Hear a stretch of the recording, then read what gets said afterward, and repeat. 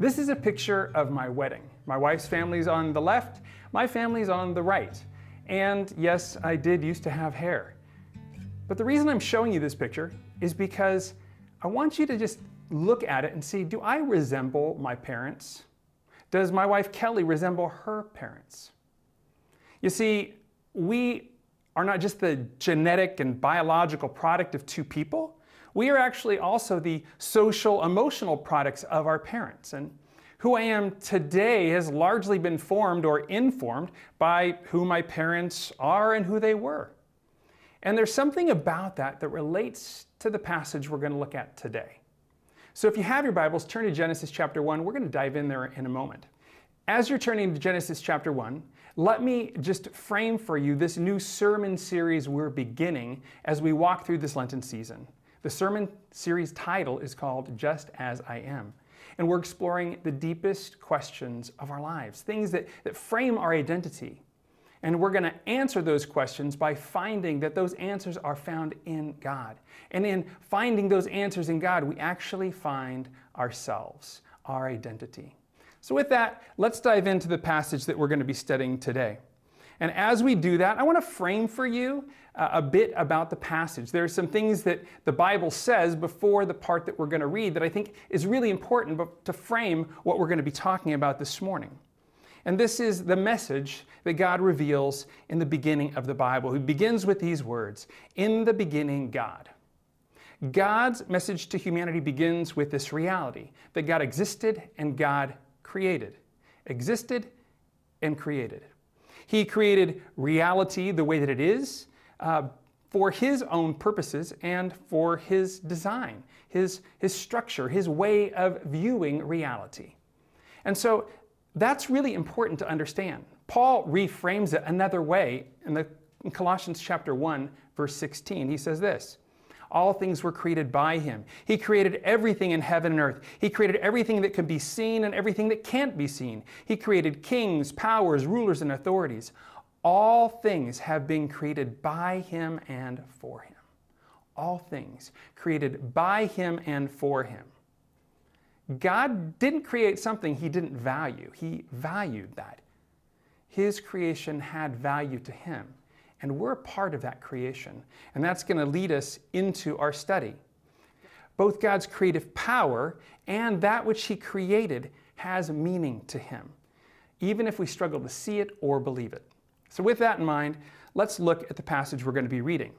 God's reality, His purpose and meaning for humanity is introduced in Genesis 1, 26 through 28. This is the part of the creation story where humanity is created. So listen along or read along with me, starting in verse 26. "Then God said, 'Let us make mankind in our image, in our likeness, so that they may rule over the fish in the sea and the birds in the sky, over the livestock and all the wild animals, and over all the creatures that move along the ground.' So God created mankind in His own image. In the image of God, He created them. Male and female, He created them.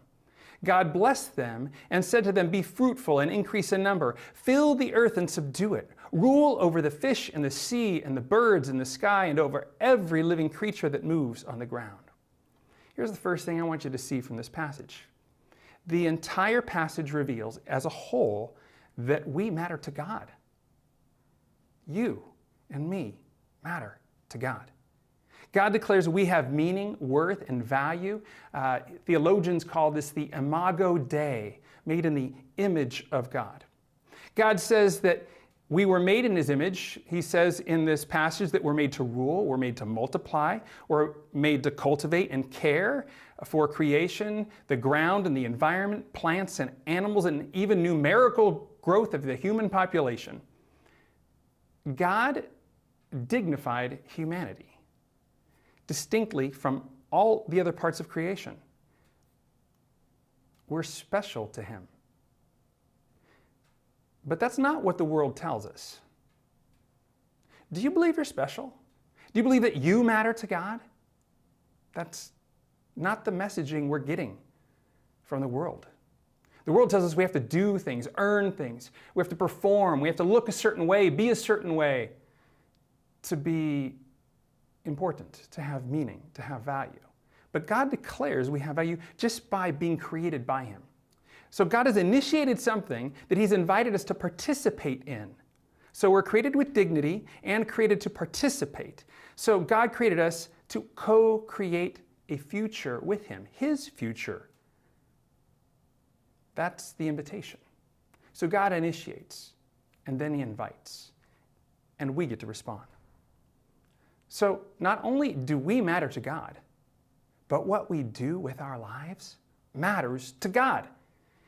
And this is really important to understand as we move through this series and as we move through our discussion today. Your life matters, and what you do with your life matters. I'll admit it's hard to believe our individual lives matter at times. So much of life speaks to a different reality. But that's why it's so important to go back to the Bible, because God tells us His reality by which it becomes a framework for us to actually have an anchor to live by, something that gives us security against all the other stories that society and culture wants to say. Society would have you believe that you're a product of random accidents and by chance, without meaning or purpose, that all you're simply to do is to pass on your genetic code in hopes that it evolves into something better. And if that's reality, isn't it no wonder that we struggle with anxiety and depression and hopelessness? Because you don't matter in the world's eyes. You're somebody to be consumed and used for whatever anyone's whims wants. Right? Only the strong survive, so you better be strong. But that's not what God says. That's not His reality. I also find it's difficult for me to believe this because my default view of my own life isn't very positive, partly because of the messaging I've received, but also my own experience. My experiences in life haven't affirmed that reality because the world is operating from a different place.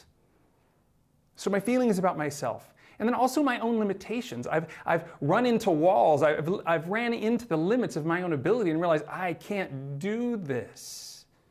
And all this ought to be a sign that God created us for more. That the way I'm viewing life, the way that I'm walking through life, the way that I'm living my life, which does matter, isn't built on the right source or foundation. Our lives matter, and what we do with our lives matter. So we've got to come back to His reality. So you and I are a part of creation, and you and I each serve a part in humanity, in creation, that only you and I can play. It's easy to believe that God cares about all of humanity. We read in John 3:16, "For God so loved the world," right? And so we think, well, God loves everybody, so what makes me special? But I want you to really think about this. And let me give you a little illustration. A friend of mine has Clear, which is a way to get through past TSA, through the security at the airport, and you either do a retinal scan or you do a thumbprint, and you're right through. It identifies you. Why can they do that? Because your eyes, the way that they are created, your fingerprints, the way that they are designed are unique. Even your voice is unique. No one shares the exact same genetic code as you, otherwise they would be you. There's something special about the way that God created you and me that sets us apart. And He invites us to play a part in the larger part of humanity. So what we do really does matter. No one else was given your eyes. Eyes that get to see God and look to God. Gifts that can see and observe His work in this world. No one else was given the hands and the fingerprints that you have to leave your fingerprint on the world representing Him and serving Him and glorifying Him. No one else can do that but you. No one else was given your voice that could sing or declare God's truth. No one was given that but you. What you do with the gift God's given us in being created in His image is really up to me and you. Let's dive further into the passage. We see in Genesis 26, the first part of it says, "Let us make mankind in our image, in our likeness." So mankind shares something in common with God's image and likeness. And the first part of that I want you to see is He says, "Let us make mankind." Let us? That sounds plural, because it is. There's something crazy about God. He's so incomprehensibly complex and immense that he has diversity in himself. We use language that's not even in the Bible, but to try and capture that by Father, Son, and Spirit, Trinity. That word Trinity, you've probably heard it. There's this unique, orchestrated dance that God's doing with himself where he's expressed in multiple facets, and God says, let us make humanity in our image. This diverse and complex God creates humanity with diversity. But while we can't contain that diversity in ourselves, he creates it in humanity in different forms, male and female. Both equally, though differently, reflecting God, bearing his image and his likeness. He goes on to say God created mankind in his own image. In the image of God, he created them. Male and female, he created them. That's verse 27. So God's image is not based on biological differences. Male and female are equally good and equally reflect God. But sin has distorted that reality, male and female. He's distorted that reality in how we treat one another, which has led to abuse, oppression, and evil. And that's what the effect of sin is when we operate out of the reality of the world versus the reality of God. It leads to a distortion of the reality that man and woman equally bear the image and likeness of God. And so we were called to rule together over creation, bringing our best differences together, to extend God's reign and rule, to resemble him and reflect him back to himself, to one another, and to the whole world. And there's a beauty designed in this. Do you see it? Do you value it? How are we doing at listening to those who are different than ourselves and looking for Christ in them and what they would want to say in our lives and in our world? Let me go a little bit further. I just said that we were created differently because we do that better in order to resemble and reflect God. Resembling and reflecting. Humanity, it says in the scripture, is that we were created in the image of God and in his likeness. And so the word for image is actually really close to the word resemblance. It's one of the words that's used in scripture. So the image that we were created in resembles, which means what's observable, what people can see. Just like you can look at me and then you can look at my parents and say, yeah, he's probably a mix of both of them. Or you can look at Kelly and see her parents and yeah, I could see a little bit of mix of one or the other. And that's one way that we bear image, is that we can bear an image by what people can see with their eyes. But the other word, likeness, has more to do with personality, will, and consciousness. And that kind of personhood is only observed by the actions that we take, the personality that we express, and that only happens through relationship.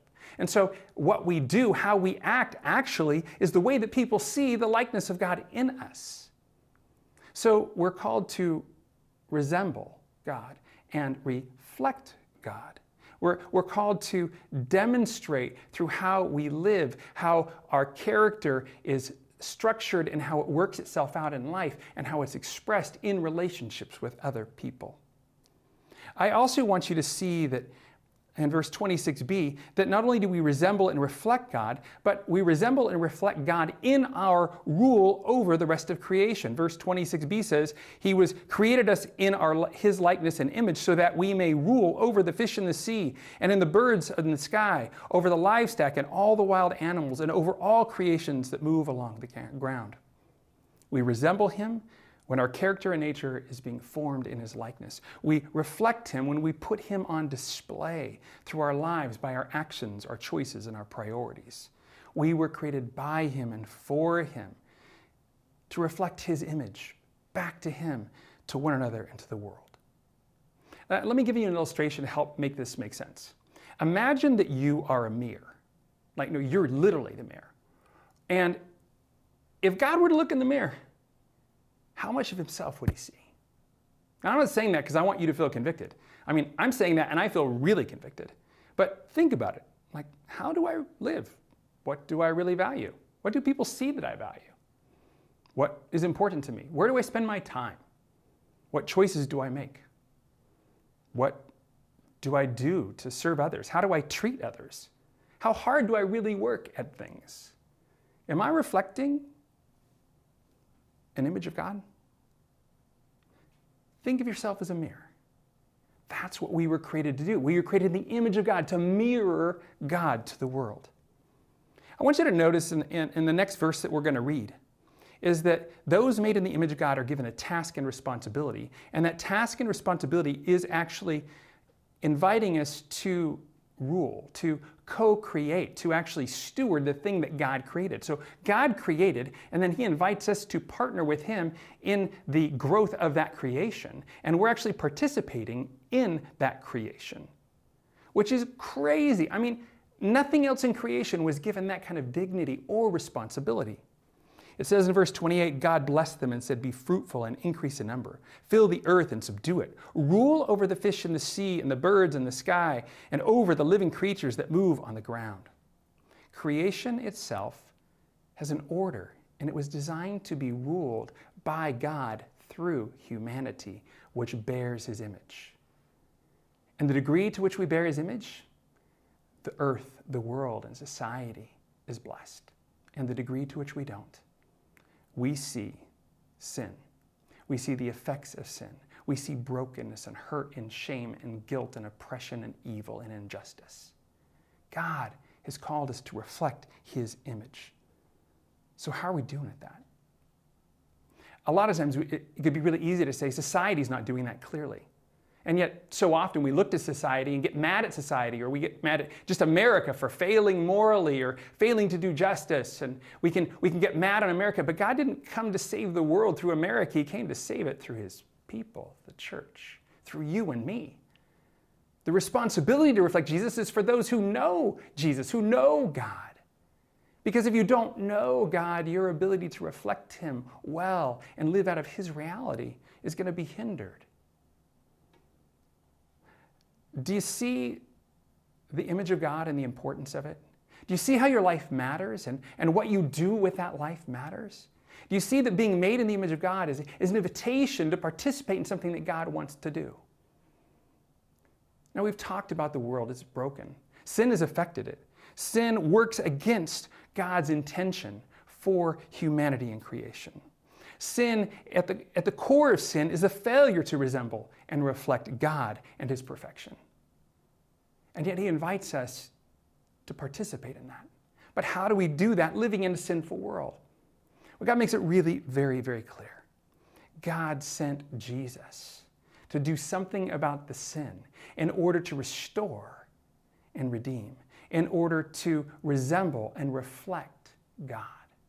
And when we look to Jesus and we look at what He's done, and when God looks at us and He sees Jesus' life in us, He sees how Jesus resembles and reflects God. There's this verse that I just absolutely love in 2 Corinthians chapter 5. God created humanity to bear His image. And listen to what God has done in Christ. It's a new creation. Verse 16, chapter 5, 2 Corinthians. So from now on, we don't look at anyone the way the world does. At one time, we looked at Christ that way, but we don't anymore. When anyone lives in Christ, he's a new creation. The new creation has come. The old is gone, the new is here. All of this is from God. He brought us back to Himself through Christ's death on the cross. And He's given us the task of bringing others back to Him through Christ. God was bringing the world back to Himself through Christ. He did not hold people's sins against them. I mean, is that the best news ever? That's for me and for you. God created, and He wants to recreate a new creation in us. He's recreating us as we look to Jesus, who perfectly resembles and reflects the image of God. But we've got to look to Him for His reality. We've got to see the invitation that He gave us initially is still an opportunity for us to, an invitation for us to join Him in what He wants to do, in reflecting His beauty and His greatness and His awesomeness back to Him and back to the world, through honoring Him, through serving Him, through ruling under Him. So I want to give you some time. I want you to just to consider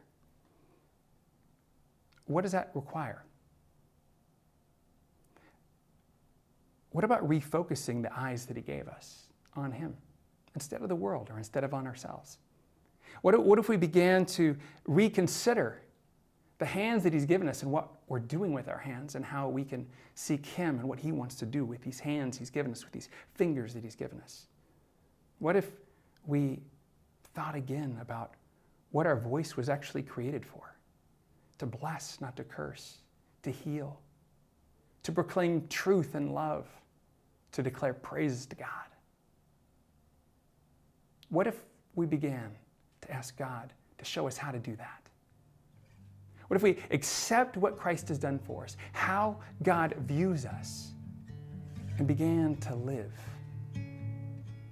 being a mirror, resembling and reflecting God to the world around us? I'm going to give you 3 questions and then a prayer that I would love for you to pray as you consider what God wants to do. The first is this: you got to be honest. What image do you really reflect? And are you okay with that? Are you at peace with that? If not, God is inviting you to do something about it, to make a choice, to trust him and believe. Second question: do you sense a longing for a different reality, a different image, a better one to be true? And if so, will you let him show you a more accurate view of himself so that you can mirror him more accurately? And third, will you choose to believe that God created you in love to resemble and reflect him by trusting what Jesus has done and invited you into a new creation through him? Here's that prayer I would encourage you to pray as you reflect. Ask him to impress on your mind and your heart his desire for you. Then ask him to guide you as you seek to know him better, to relate to him differently, to love him more, and to become all that he intended you to be. Then take a deep breath. And I just want you to see him smiling at you, him delighting in you, and receive his joy, his peace, and his presence as you walk into the rest of your day. That's my hope for you. May you and I reflect and resemble Jesus better. May we live out the life of a new creation by the power of his Spirit in our lives as we look to him for the true reality. And may we see him more accurately for who he really is and what he really desires, in order that we can mirror and reflect that reality back to him and to the world around us. God bless you. Hi, thanks for watching. The people of Harbor Covenant Church really want you to know the love that God has for you, want to grow with you in faith, and want to serve alongside you, not only to help others do the same, but also to make our families and our communities better. If that sounds like something that you can get on board with, then like, follow, and drop us a comment in the video. Watch some more videos on our channel or come visit us on Sunday. You can find out more about Harbor Covenant Church at harborcov.church.